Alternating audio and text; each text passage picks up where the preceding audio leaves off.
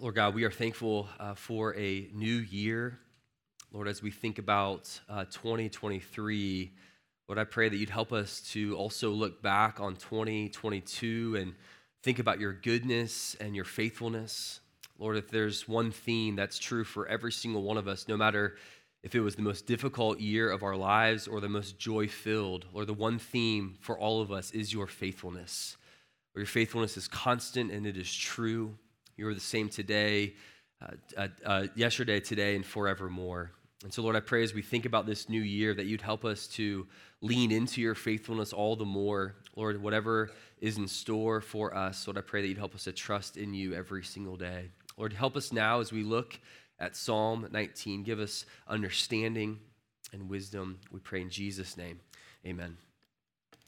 Well, 2022 has come to a close, and the new year is upon us, which means for many of us, we have sat down and we've thought through some New Year's resolutions. This is true for many of us, not all of us, but it's usually an annual tradition in which we stop and we look at various areas of our lives that we want to change or we want to improve upon. And yet for many of us, those resolutions typically end in failure by early spring, if we are honest. In fact, research shows that 45% of us will make a New Year's resolution this year, but only 8% will actually keep their resolution throughout the year. Only 8% will be successful in these very important resolutions. And we know this not just statistically, but we know this experientially. We probably have all been there. I know I've been there. We sit down, we think through even very obvious areas that we want to improve, that we want to grow in, and we put so much time and energy and work into this with such expectation when just a few months later, we kind of give up on them. And it made me wonder, as we think about today being the first day of 2023, why is that the case? Why do so many of our resolutions fail? I mean, these are usually very obvious areas that we want to grow in, that we want to improve upon. Why do we typically fail at resolutions? And it made me wonder, I do wonder if part of the reason why we fail at them, if it's directly tied to the kind of resolution that we typically make. It made me curious, so I did some more digging. I found that 47% of all resolutions are centered on self-improvement. It's basically just focused on me. And that shouldn't surprise any of us because we do live in a culture that's obsessed with the self. Advancing the self, preserving the self, improving upon oneself. So it doesn't surprise us that many of our resolutions revolve around me. And yet that tends to be a dead end. We either give up on them or it doesn't produce the kind of results that we always want. So as we think about the new year, I wonder, what if this year, what if in 2023, we all had a different kind of resolution? What if instead of making resolutions about improving ourselves, maybe even superficially, maybe watching less TV, losing some weight, removing some bad habits, what if we had a resolution this year that was centered on God? What if this year we made it our goal, every one of us, we made it our goal to fill our minds and our hearts and our lives with more of God through his word? Just think about that for a moment. Think about the impact that would have, not only on us as individuals, not only on our families or this church, but think about the impact that would have in our community if we took seriously the word of God and we feasted upon it every single day. That's what I'm going to be suggesting to us this morning. And it's not the type of resolution of, hey, read through the Bible in a year. That's fine. That's good. Like, I want you to do that. But this resolution is more with the aim of trying to make your soul happy in the Lord every day, as George Mueller put it, and to use God's word to that end. So this is less about, okay, read the Bible every day and check it off your to-do list or read it to gain more head knowledge or more information. No, this resolution, what I'm recommending for every single one of us, is to read God's word in such a way that you gain personal and intimate knowledge about God that leads to transformation. Man, what better resolution could there be in 2023 than that? Than to immerse yourself in God's word every single day. And I'm just going to put my cards on the table. That's my aim today. My aim is to look at Psalm 19 and to have every single one of us walk out of this room convinced that your resolution, maybe not even just for 23, but for the entirety of your life, is to immerse yourself every day in God's word. All right, that's my aim. In fact, I've got 3 reasons why that should be our resolution from Psalm 19, verse 7 through 11. But before we get to the first reason here, I just wanted to give a little bit of background, maybe a general outline of Psalm 19. Psalm 19 is a beautiful, beautiful psalm. In fact, C.S. Lewis called this psalm the greatest poem in the Psalter and one of the greatest lyrics in the whole world. If you look at Psalm 19, these 14 verses can be broken down into 3 sections. Section 1, verses 1 through 6, deal with the creation's speech about God, right? And then the second section, the section that we're going to primarily look at this morning, verses 7 through 11, we see Scripture's speech about God. And then lastly here, verses 12 through 14 is the servant's speech about God and to God. Written by King David, this psalm is all about describing who God is. It is absolutely beautiful. And if you notice the flow here in Psalm 19, it does move from this voiceless praise of glory to God from the handiwork of his creation in verses 1 through 6 to this personal and intimate knowledge and transformation through the Scriptures in verses 7 through 11. There is an obvious shift when you get to verse 6 to verse 7, moving from creation proclaiming who God is to the Scriptures proclaiming who God is. And that transition, that shift is intentional. We are to feel that transition because it's moving from general revelation about God to special revelation about God. And the impact that special revelation has about God through his word has a greater degree of impact than natural or general revelation about God. And so let's dive in here. Remember, we're trying to answer the question, why should your resolution be to immerse yourself in God's word? Here's the first reason I'm trying to woo you and convince you, is that God's word is sufficient. God's word is sufficient. It's authoritative. It is without error. Now notice the way that David describes the Scriptures. He calls it the law, the testimony, the precepts, the commandment, the fear of the Lord, the rules of the Lord, all referring to the Scriptures. But don't just notice what he says. Notice how he describes the Scriptures. He uses a 6-fold repetition of the Lord. 6 times he says the law of the Lord, the testimony of the Lord, the precepts of the Lord, the commandment of the Lord, the fear of the Lord, the rules of the Lord. See, the reason why the Scriptures are sufficient and authoritative is because they are from God and they are of God. That's really important because God has not only spoken, but what he has said is without error. Notice how David describes the Scriptures further. He calls them perfect and sure in verse 7, calls them right and pure in verse 8, calls them clean and true. It endures forever. It's altogether righteous, verse 9. This is so important. As I'm trying to convince you to center your life around God's word, it's because they are sufficient. And what that means is that only the Scriptures are inerrant and inspired. Only the Scriptures should be the final authority for faith and godliness in our lives. That all other authorities, all other sources, all other means are subservient to the Scriptures. It doesn't mean that things outside the Bible can't be helpful for life and godliness, but what it means is that this is number one. This is foundational, that the Scriptures are sufficient. We have everything we need for life and godliness. And the New Testament echoes, reinforces that. Paul in 2 Timothy chapter 3 says that all Scripture is breathed out by God. It's profitable for teaching, for reproof, for correction, for training in righteousness, that the man of God may be complete, equipped for every good work. Every good work. And you might be thinking, well, what about making a bowl of cereal? Does the Scripture speak into that?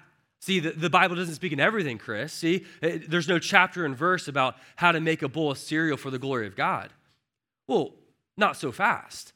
Like, the Scriptures won't break down the exact ratio of milk to cereal, of course, but the Bible does speak into how and why you should be eating a bowl of cereal. Oh, you can find all kinds of verses as you think about making a bowl of cereal, something so simple, something so mundane, and yet we are called to even doing that small act for the glory of God. And so you should be asking yourself some questions grounded in the Scriptures. First thing that comes to mind is it's a stewardship issue. Are you being a good steward of the body that God has given you? Are you being a good steward of the resources God has given you to enable you to make a bowl of cereal? Scripture also informs how to make a bowl of cereal. If you're in the morning, you're with your family, things are kind of crazy. Are you making that bowl of cereal with kindness, with selflessness? Are you being wise in how? Scriptures will flood your heart and your mind, informing you how to live in every aspect of your life. And it really comes back to, do we actually believe that the Scriptures are sufficient? Are we so saturated with the Word of God that we would take something so simple as making a bowl of cereal, or brushing your teeth, or taking out the trash, or driving to work, those simple, mundane, are we allowing the Word to drive and impact every aspect of our lives? See, one of our core values of this church is that we're driven by the Bible. Everything that we do, it's anchored in God's Word. And I hope that you're here today and you actually believe in that. I hope you believe in the sufficiency of Scripture. But one way that you can tell is if, when you're making a decision, as you're living life, if you're constantly asking the question, what does the Bible say? As you're making decisions, as you're figuring out how to live life, your first question is not, does it work? It's not, what do I feel? It's not, what are other people doing? No, what does the Bible say? And so you're coming back to God's Word, not Google, not the news, not social media, but you're searching the Scriptures to inform and anchor how you live your life. I think this is really important. The authority and the sufficiency of Scripture is something that is often attacked. It's attacked every single day. We see that in the world around us, but it's also something that we cannot take for granted even inside the walls of the church. That we want to be people of the book, but we must be convinced that this word should dictate the decisions we make, what kind of spouse we are, how we parent, the type of employee that we are at work.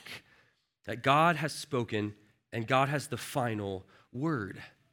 Which also means just because someone disagrees with it doesn't make the Bible any less true. The word of God is sufficient. If you don't believe that, you will not immerse yourself in it every day. So there's the first reason, but the second reason to immerse yourself in the Word of God is that God's Word works. God's Word works.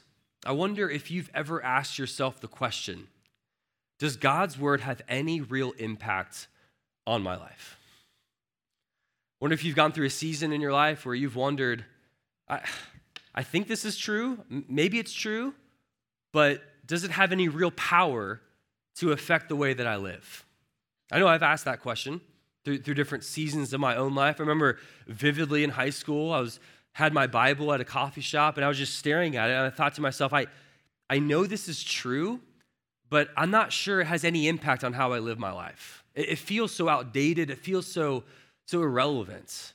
And I remember wrestling with, how does the Bible actually change and impact the way I live? And I wonder, have you ever thought that?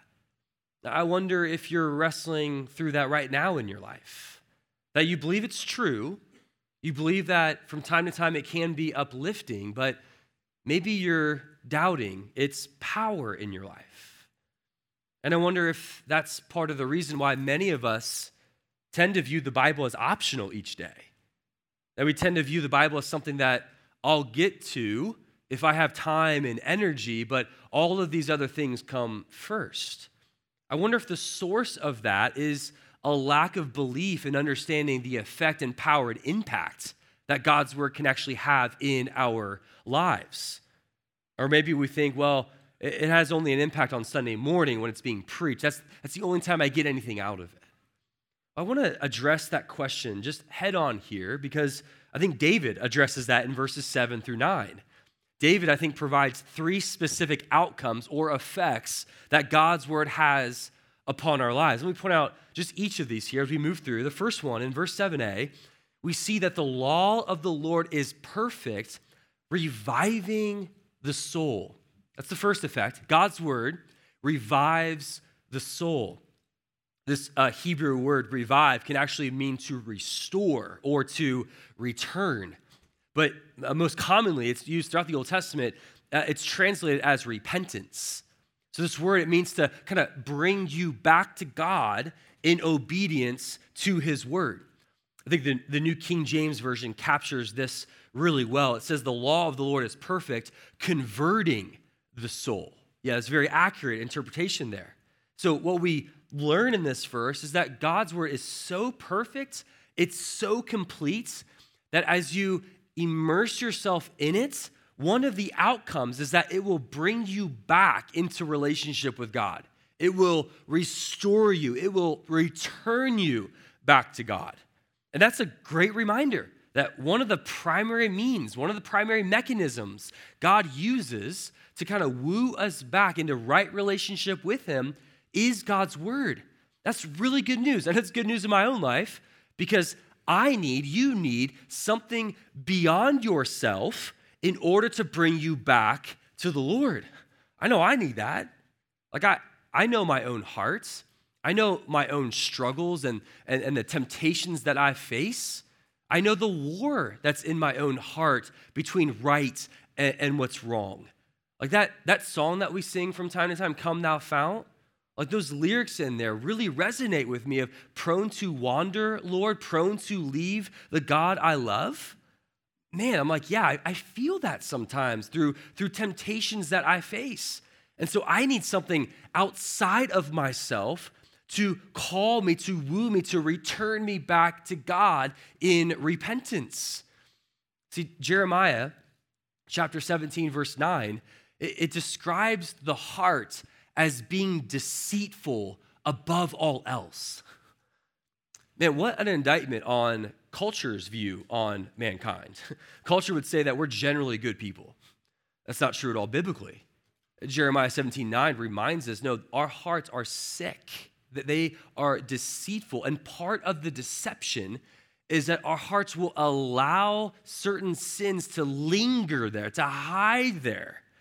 And so we need something outside of ourselves in order to shine a light on that sin, for us to see it, confess it, and repent of it, and to be restored in right relationship with God. You need that, and I need that. And that's one of the effects that God's word has.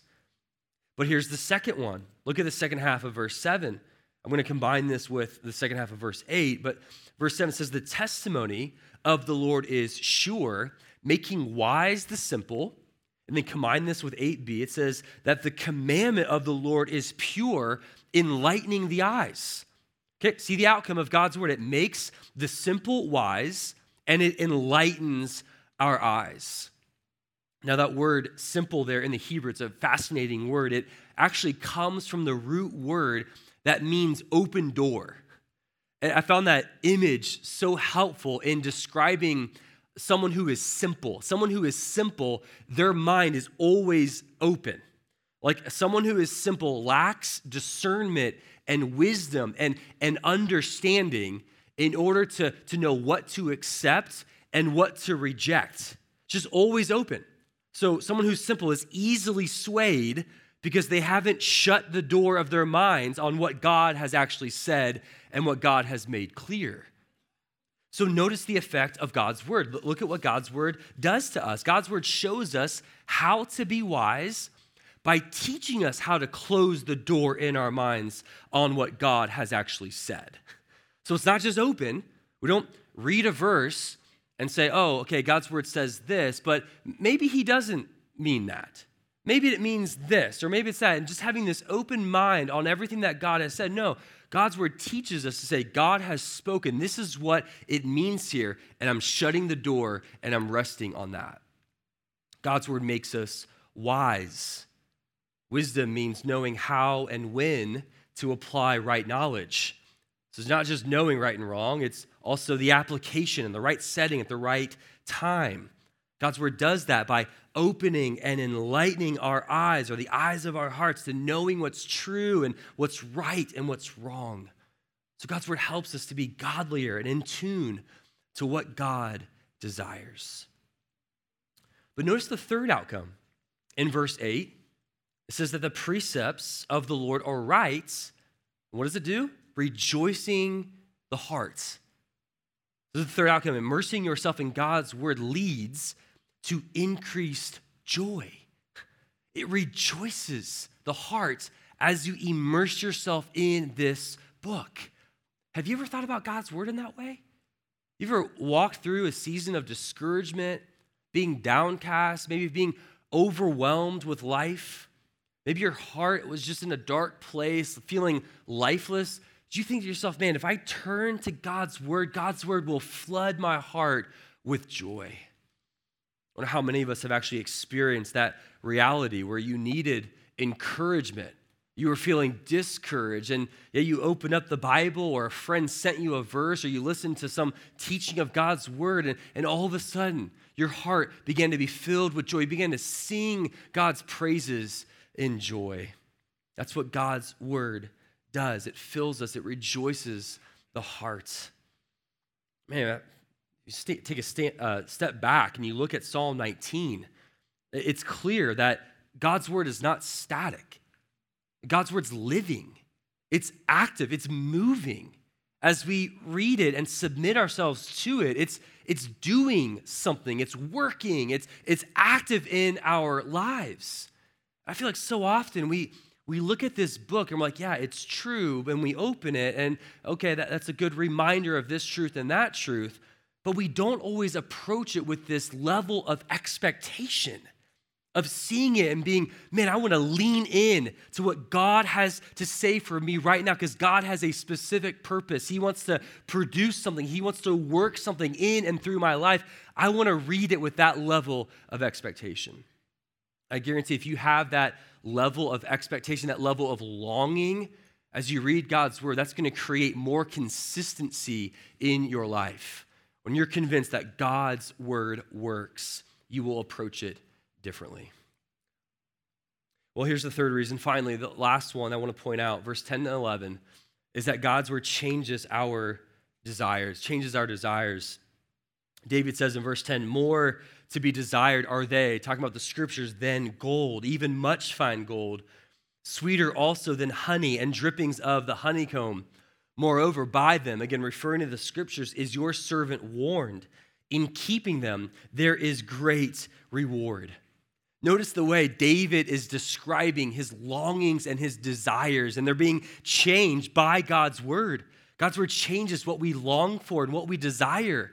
The more that we immerse ourselves in this book, the more our longings are transformed so that sin is less appealing and the things of this world are less attractive. The more that we're feasting upon the bread of life in God's word, the more that we are desiring him and we desire the things of God. I mean, look at the way David is describing his desire for scripture. He desires scripture more than gold. Think about that. More than gold, he wants God's word. He experiences God's word as being sweeter than honey. Like that's kind of weird. Like if David was a member of our church, like he'd probably be the weird guy that would stand out because he desires this book more than anything in his life. And what a challenge for us. Like I guess that's my question for you. Do you desire God's word in that way? Do you desire the word of God more than anything in your life? More than comfort? More than a few extra minutes of sleep in the morning? More than scrolling through social media or watching TV or financial security? Like, can you honestly say, what I want more than anything else in this world is to be immersed in God's word? Like, before you answer that too quickly, and maybe you don't even need to answer that. All we have to look at is your time in God's word. You can say that you desire it more than anything, but do you spend time immersing yourself in it every day? Because that is the answer to that question. And man, as I was studying this and reading this week, I was like, man, I want God's word in that way. Like, I want to crave it the way that David craved it. I just want more of God. That's what I kept thinking. And as I was reading this, I'm just like, man, I want to be that kind of weird Christian that wants God's word more than anything in this world. And I don't know about you, but for me, I'm just like, I don't want to settle as a Christian. I don't want to plateau spiritually and to just kind of be like this the rest of my life as a follower of Jesus. Nothing bad, but nothing extreme. It's just kind of going like this. I don't want complacency. Like, I don't know about you, but I don't want to go through the motions spiritually. I don't want to be that type of Christian or that type of pastor that Satan looks at and says, oh, well, there's Chris over there. He's leading his church. He's preaching, but we're not going to spend too much time attacking him because his soul's not immersed in God's word. Let's go attack some real Christians because they're the ones that are giving us problems. I don't want to be that kind of Christian. I just want more of God. I want more of his word in my life. I want to wake up in the mornings just yearning for one thing, and that is to be filled with God's word. And I want unrestrained worship. I want to be in awe of the Lord that it's just this messy worship of God's greatness each and every day. Like, I want to be so filled with the word of God that I not only know it, but when life bumps me throughout the day, what spills out of me is the word of God and not my flesh. Like, I want that in my life. But man, I want that for you too. Like, church, I love you dearly.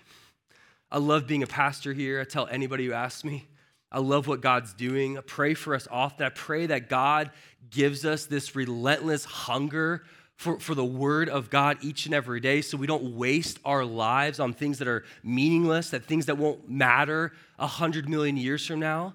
I pray that God gives us a craving for just more of God. Not more information or head knowledge or a pat on the back, but more of the living God in our lives.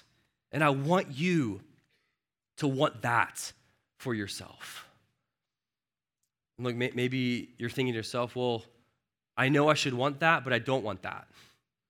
Like, I know it up here, that's what Christians should desire, but if you're honest today, you don't desire God's word the way that David desired God's word. What do I do? If I could encourage you this morning, I would say two things. Number one, you're not alone. If you're struggling to desire God's word the way that you ought, like, you're not alone in that. Like, it's somewhat normal to go through different seasons where you don't desire the Bible the way that you should. And one of the things that the enemy wants is to make you feel isolated, like you're the only one. Everyone else is a great Christian, but you're the struggling one because you don't thirst for God's word the way that you ought. Look, that's a lie. There's more people who struggle with that than you think. So I encourage you with that. Secondly, I don't know if this is an encouragement, but it's a reality, is that there's no easy equation to solve a lack of desire for God's word.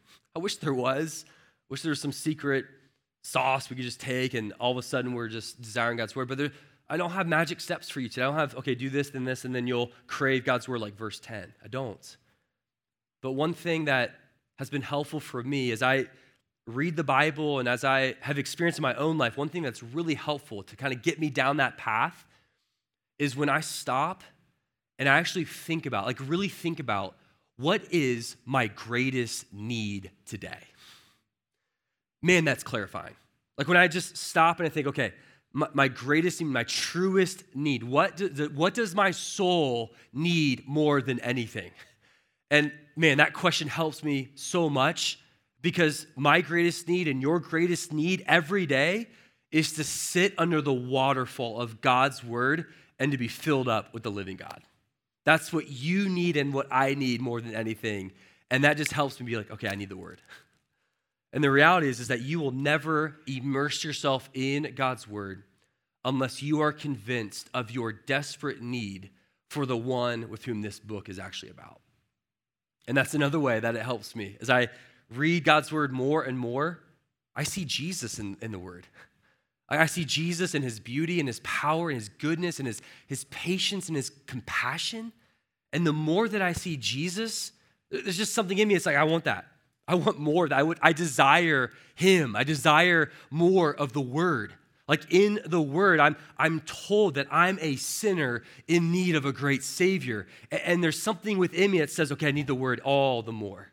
Like it's in here that we are told that Jesus died in our place, that Jesus paid for our sins, and that you can be reconciled with your Creator God by placing your faith upon Jesus. And I'm like, man, yes, the way of salvation, it's right here. And I just want more of Jesus, want more of God, want more of his word in my life because Jesus is the reward. And if you caught that in verse 11, David talks about this idea of keeping the word. There is great reward.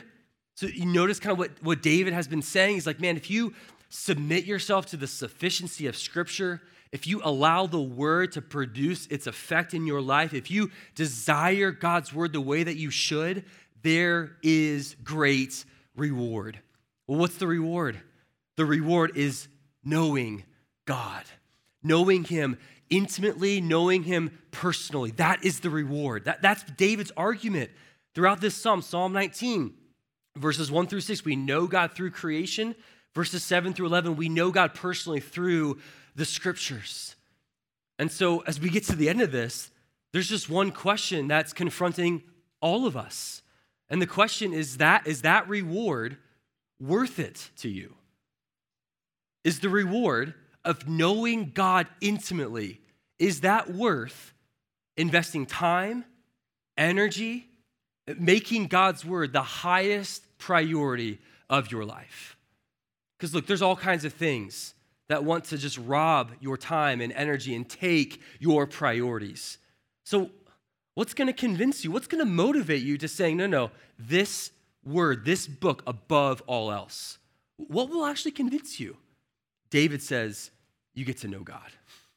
You get to know him personally and intimately, not just intellectually, but in the deep places of your heart. You get to know the living God. And is that enough for you? Man, this word is so powerful, it's so living, it's so active, and yet every day we have this open invitation to spend time with God in his word. Every day, every single one of us, the invitation is open, and every day you have a decision to say, by faith, to say, yes, I believe that knowing God is worth it. I believe that reward of knowing God intimately is better than life itself. And I'm going to throw myself and immerse myself in it. Well, before we close, hopefully those three reasons are convincing for you. I pray that they are, but I don't just want to say, okay, read the Bible, let's pray and move on. I want to maybe help us a little bit further today by providing what I would call 5 strategies for daily immersing yourself in God's word. These are maybe 5 tips or 5 helpful things to do. Here's the first one that I would encourage you to do is to carve out non-negotiable time in your schedule to immerse yourself in God's word. Look at me. You're not too busy. You are not too busy to spend time with God in his word. Because we make time for what we are convinced is actually valuable. Like all of us, hopefully, and I've said this before, but all of us brush our teeth every day, right? Hopefully we shower, right? Why? Well, it's because you're convinced of your need to do those things, hopefully. So why not apply that to this book that's living and active, to saying, yes, my greatest need is the word of God and to immerse myself in it. So carve out that time and have it be a non-negotiable for you. Here's the second strategy is to find a friend for accountability, someone who's going to maybe nudge you, someone who's going to maybe model daily time in the word, maybe a friend who's not going to just accept your excuses, but someone who's going to maybe lovingly push you a little bit and maybe remind you of your greatest need. It could be an accountability person. It could be someone that you're studying God's word with. Here's the third one, though, is that it's to keep it simple. Like, keep it simple. You don't, if you do this, it's fine, but if you don't need 43 commentaries, you don't need the Greek New Testament next to you, carve out 3 hours in your schedule. If you want to do that, great. But keep it simple. Like, if it's 10 minutes, it's 10 minutes. If it's 30 minutes, it's 30 minutes. Just wherever you are spiritually, dive into the Word of God. And let me also encourage you, I think that we far too often take too large of a chunk of Scripture as we're studying it. We might actually do a whole chapter. I actually believe it may just be me here. This isn't, infallible, but I think that's too much for us to actually go deep in order to feed our souls. I think a whole chapter, you might go wide, but it tends to be too thin. So I'd encourage you just do smaller chunks of Scripture and just keep it simple. Here's the fourth strategy here, is to make it God-centered. Make it God-centered. I think so often when we read the Bible, it's like all about me. We ask questions that revolve around me, and I would encourage you to ask the question every single passage that you study, what does this passage teach me about God? How does this passage show me God's power, God's love, God's patience, God's goodness? And just meditate on whatever answer, however the passage shows you about who God is. And then the last one here, and it's intentionally at the end, it's to implement prayer and application. So I'm not saying never do application. Application can be helpful, but save it for the end. And you can actually turn your application points into prayer requests. So you ask the question, as you read a passage, because this passage is true, what needs to change about my life? And just write those down and turn them into prayer requests to the Lord. I hope that those are helpful for you as you think about 2023. Now, just as I close, I just want you to stop and think about a year from now. Just think about a year from now. Maybe, Lord willing, we're closing out 2023. We're looking at 2024. Imagine if you took this resolution seriously. And by God's grace, you immersed yourself in the Word of God every day. Think about the kind of person you'd be, the kind of follower of Jesus, the kind of friend or spouse or parent or employee that you would be if you actually took seriously God's Word. That perhaps you could say the words in verses 7 through 11, but from experience. Oh, let that be true of us, not just up here, but in here, that in regards to the Word of God, that it is better than gold. It is sweeter than honey. Let's pray together. God, we do give you praise for your word. Lord, we're just so thankful to have it. There's so many people throughout the world that do not have the Word of God in their own language, and yet, or many of us have a dozen Bibles in our living room. Lord, I pray that you, by your Spirit, would challenge us not to allow our copy of God's Word just to collect dust, but Lord, that we would be people of the book, that we be immersed in it, not just for head knowledge, but for the sake of worship, of knowing you better, knowing you more intimately, and being changed and transformed by it. Lord, do that work in us as we think about this new year. We pray in Christ's name. Amen.